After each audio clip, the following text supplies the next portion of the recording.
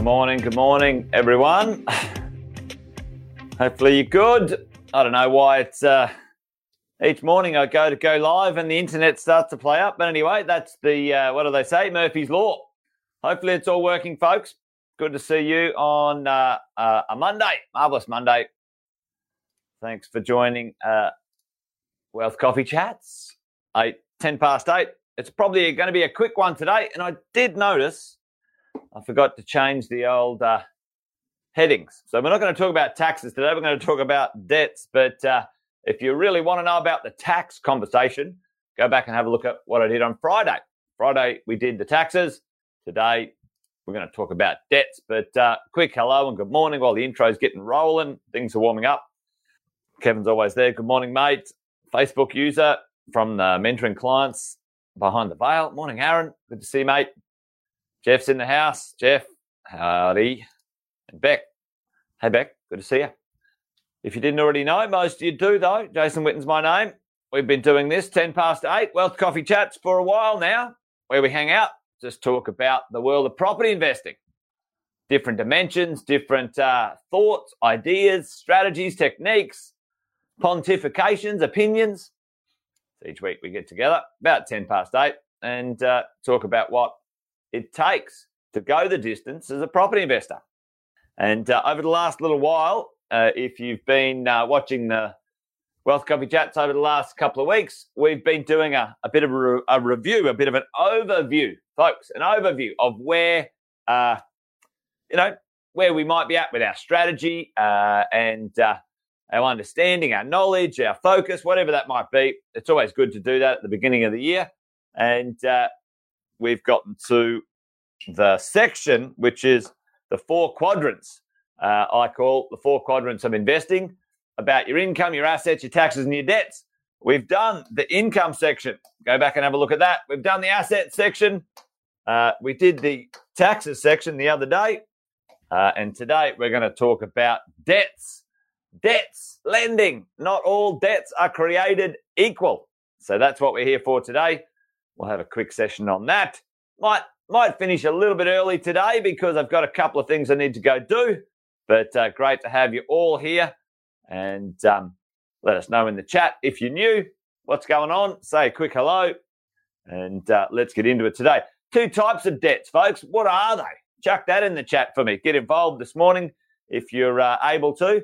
What's the type of debts out there? And really sort of it boils down to 2 versions of debt. There's lots of different types of loans you can get. Not all of them are any good. I put that in the chat. Good and bad. You're onto it, Beck. Exactly. Yep. No flies on anyone today. Really, at the end of the day, there's 2 styles. There's good debt and there's bad debt. Not good. That's funny. Good and bad. All right. And what's the definition, really, when it comes to, good debt, bad debt? In essence, there's the drill. You guys have seen this before. We've chatted about it many times, where good debt creates an income. It buys something that goes up in value. That's preferable. And it's a tax deduction. It has tax deductibility, okay? The ability to minimize your personal taxes or minimize the taxes of its costs that it's being used to buy the asset. Bad debts, folks. You guys know the drill in this, I'm sure. And if you don't, good. Bad debts go down in value. So the thing you're purchasing with the debt, folks, is going down in value, not up in value. It's not creating an income. It's not creating income, and it's not no income, and it's not deductible. Not deductible, okay? So those debts steal from your ability to borrow and buy and move forward as an investor, and we need to make sure that you get a healthy dose of good and eliminate, if not eradicate, the bad. That's the idea when it comes to these debts, and what sort of debt's out there that we can get exposure to. Well, in the world of borrowing, there's the good stuff.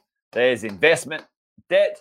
So when it comes to mostly our world, stuff that we borrow and buy for investments, there's personal debt. Personal. Now, when I say personal, I mean, I'll talk about that in a minute. There's sort of, business debt as you go. And let's just call it other stuff, all right? In here, that can be things that are attached to, probably attached to one of those three things, but we'll have a look at that in a minute, all right? So investment debt, creating income, personal debt, things like your own home, credit cards, those sorts of things, they're in the personal bunch. Business debt, other stuff that might affect one way or another, personal, affect positively or negatively the world of borrowing when it comes to this stuff, right? So what might they be? Well, let's go and have a look at and I showed this the other day, let's go and have a look at the calculator. We call it, it's a calculator we use as lenders, borrowers, and brokers helping people get loans.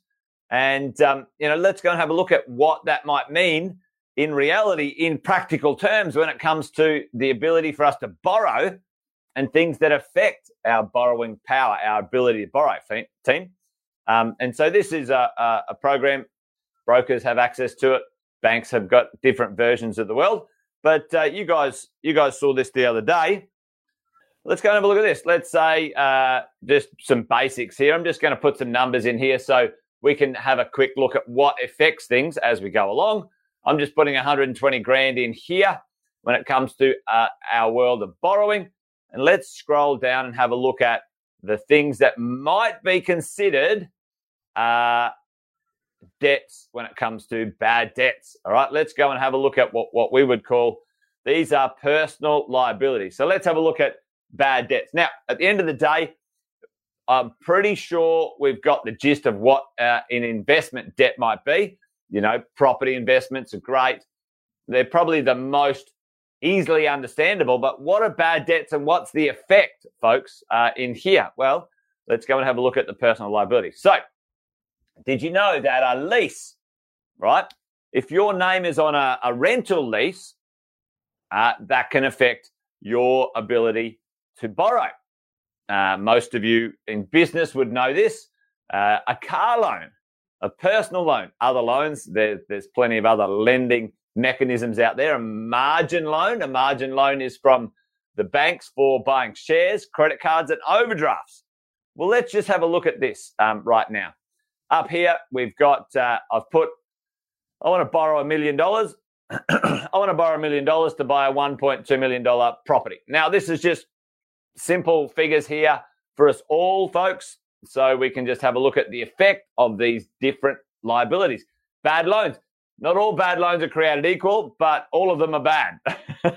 Which one's the worst one? This is a guess. Which one or multiple of these are the worst when it comes to borrowing, folks? Which ones? You reckon leases, car loans, personal loans, margin loans, credit cards, or overdrafts, or a number of them, okay? Or all of them. All of them are bad. Which ones are the baddest? It's not great English, is it? Right, let's muck around and have a look at this. All right, we'll chuck this in here. All right, let's go and say we have a lease, and let's go and put in here a limit amount in here of $10,000, right? Let's go $10,000. Have a look at our bank's borrowing capacity up here. That calculation didn't change it. So a lease or not in all circumstances, all right? Now, let's go and have a look at a car loan. Let's see if that changes the borrowing power up the top here. Not immediately when it comes to margin loans. Luke, yep.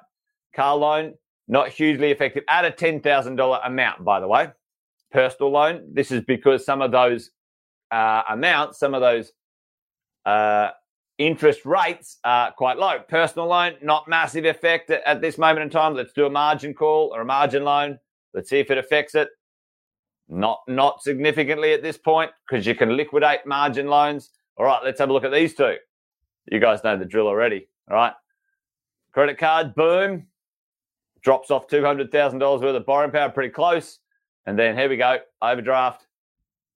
Boom, same thing. All right, so it's interesting, right? It's interesting.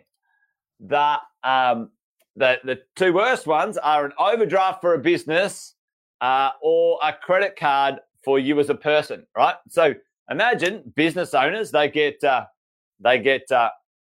credit card and they get an overdraft. Double whammy, right? If I added both of them in there, it would reduce their borrowing ability pretty significantly. To the tune, so $10,000, do the math on this, folks. Like if for every 10 grand, you're about 100 plus 100 and a bit down in borrowing power. 20 grand, you have a look at that as we go along, certainly for the credit cards and stuff like that. Do the calculation. Yeah, there you go. So $20,000, 100 grand down, $100,000, 100 grand down, right? So at the end of the day, these things, you got to try and get rid of them. With these other loans, certainly for you and I, these are baked in often to the expenses, living expenses in a lot of people's daily livings. But the credit card and the overdraft, folks, is the horrible one, right? What else can affect it? You guys know the drill. In here, let's say we are buying this property and the rental yield on this property. You know, let's say you get $500 a week. You shouldn't be buying that for $500 a week, but it's pretty rubbish. You know, still helps out. But for every $100, let's say $800, you know, look at the difference. If you $800 coming in, another $140,000 worth of income. Let's say you could get, you know, $1,200 a week. Where does it tap out when it comes to the asset, the loan that you're getting? Now 1.654, right? So the difference in income, so when you buy the investment debt, the income that comes with it can make a huge amount of difference for borrowing. Personal, certainly your own home, doesn't create income, doesn't create tax deductions. It can have a challenge. It does create some growth, right? So there's a conundrum right there when it comes to this stuff, right? For you and me, these other debts, leases, and bits and pieces, we need to keep an eye on them. Business, an overdraft, it can, you know, have a double whammy. The credit card and the overdraft can hold you back, your borrowing ability. Now, if I put all the other expenses in there, it'd get really, really tight, but I'm just doing some examples today as we go along. So I think I'll leave it there, folks, because I've got a couple of things I've got to get to this morning, and I've got a little bit less time this morning. But, you know, at the end of the day, make sure we understand what debts are good debts and how they can help us move forward, and what debts are bad debts and the ones that are going to hold us back. And for most of you, you guys have been around enough to hear this again and again, so we can navigate this well as we go along. So all good. Okay, that's it then, folks. I'll call it early this morning.